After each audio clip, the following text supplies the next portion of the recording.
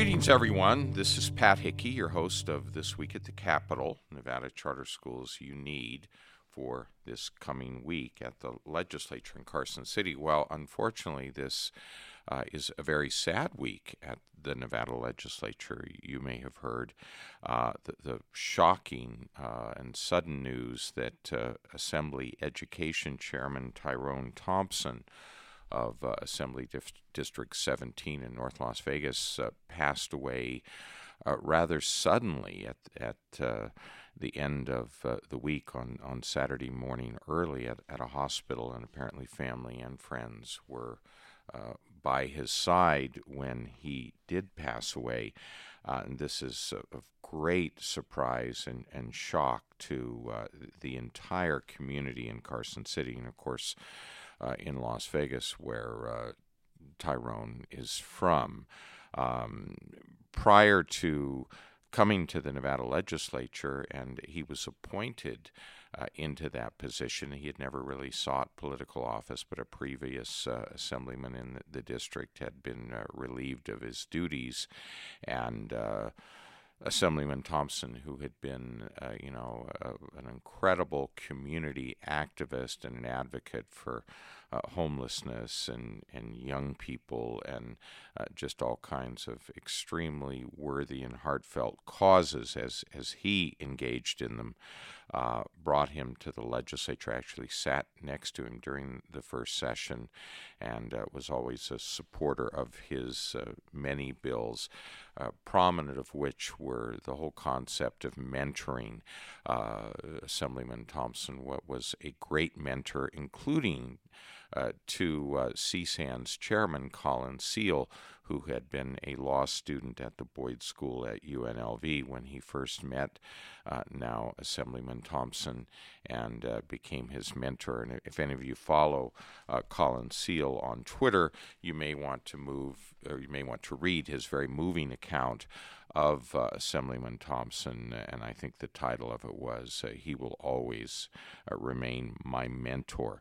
So CSAN, tweeted out, as did just about every lawmaker, every government relations person, and just the entire community at the shock and the affection that persons had for Assemblyman Thompson. He, of course, is remembered by many of you listening to me right now, because I think you have sent him emails as the chair of the Assembly Education Committee. He was the one, of course, this session famously who introduced the idea of the moratorium on public charter schools in Nevada, but to his great and lasting credit, with our input and discussions with Assemblyman Thompson, he removed that from Assembly Bill 462, and we will always appreciate his willingness to dialogue and reach a compromise for the sake of the high-quality education that charter schools aim to offer. And I think that will be part of his legacy, too, that he was a partner with the public charter school community in Nevada and working with us to make sure that there was greater accountability and transparency and devotion to high-quality seats for charter school students. So we remember, and our prayers go out to his family. It's commonly said to rest in peace. Knowing Tyrone Thompson, I doubt he's resting. I bet he's active in the next area that he occupies that we all aspire to. So again, on behalf of CSAN, our board of directors, all of our school leaders, all the education advocates throughout the state, we remember you with love and fondness.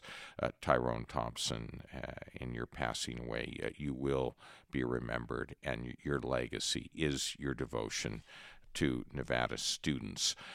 Well, life will go on at the Nevada legislature, and for those of us in the charter school community, there is an important bill coming up next week, not this coming week, but that would be Senate Bill 441 that passed unanimously both in the Senate Education Committee and in the state Senate itself, 21-0. The background of that bill has to do with online education. I think, as everybody knows, online distance education schools are a necessary component of Nevada's public education choices, given that certain students have not and often cannot attain educational success in a traditional school environment. And while virtual schools work for some students, we've learned that they don't work for all students, and measurements of educational success indicate that a significant portion of students enrolled in online schools are not experiencing learning successes in those schools, and or the schools themselves are not meeting expected measures of educational quality, meaning 3, 4, or 5-star schools that not only charter schools aspire to but are held to in state statute. This is occurring in an environment in which online schools are able to accept significant income given the opportunity for large class sizes in the absence of brick and mortar constraints or expenses that traditional schools and charters have. Thus, CSAN is supporting Senate Bill 441, adopted by the Nevada Legislative Interim Committee on Education back in 2018, and it allows for analysis followed by development of new regulations and contracts based upon those regulations that will enable a better match between students and this educational delivery model, and at the same time provide accountability measures more effectively aligned with the modality and operations of online schools. To date, as I've mentioned, SB 441 passed unanimously in the Senate, and we expect to present on Tuesday, May 14th, in Assembly Education the same support that was expressed, and you will hear also from the Center for American Progress, the National Alliance for Public Charter Schools, and the Gwynn Center here in Nevada, which did a study of state online charters that will be presenting as well. So we welcome the community to participate in that, and it's another example of charter schools this session stepping forward and we think doing what should be done to improve the quality for our schools.